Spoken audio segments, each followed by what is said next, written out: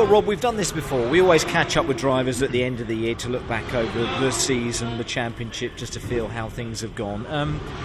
For yourself, I mean, I had a couple of podiums, didn't you? A couple of second places, but overall, your thoughts, Rob? Yeah, I'm pleased to be back in the championship for another year. However, it's not quite gone as well as I'd like. I think the adapting to front-wheel drives sometimes is a lot harder than you realise. And some tracks you can be like right on it, and other tracks you're just miles off. Like today, we're miles off. Okay, we weren't on the track at the right time when people had slicks then, so my time's plummeted because my time was on wets. But predominantly, as I look back over the season, so two highlights to have, two very strong second places. One was nearly a win at Thruxton, but other times I feel my performance and my gelling with the car hasn't gone well. Can't say anything bad about the team. The team and the guys are absolutely wonderful. The equipment's there. It's just purely adapting back to front wheel drive.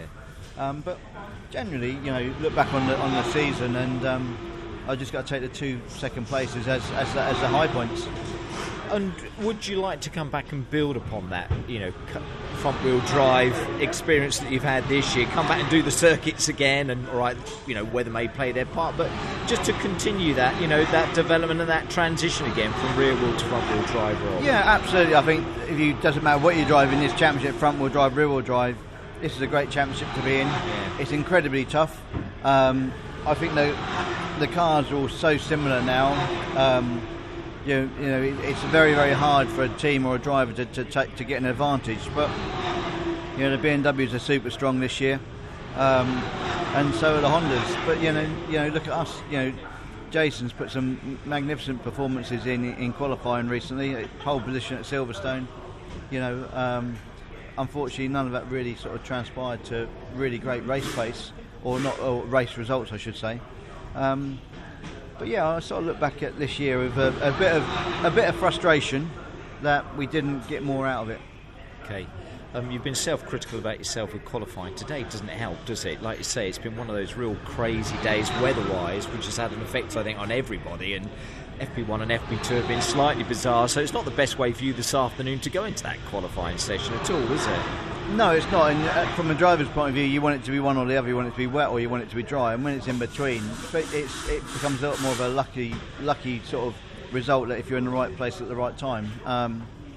But yeah, we've got all drivers have got equal opportunity now, so we have to be very focused. We're now looking at the car. We're changing a few bits on the car, and the performance is in there. Yeah. We just got to make sure we're on the track at the right time. You can find it, and fingers crossed weather-wise it'd be one thing or the other. Yeah. Just finally, just to say, the team, they look after you. I know you've had a great time this season and really enjoyed everything socially, but meal-wise as well, we're standing here, you've got a nice bit of cottage pie there. You're tucking into. They do look after you, don't they?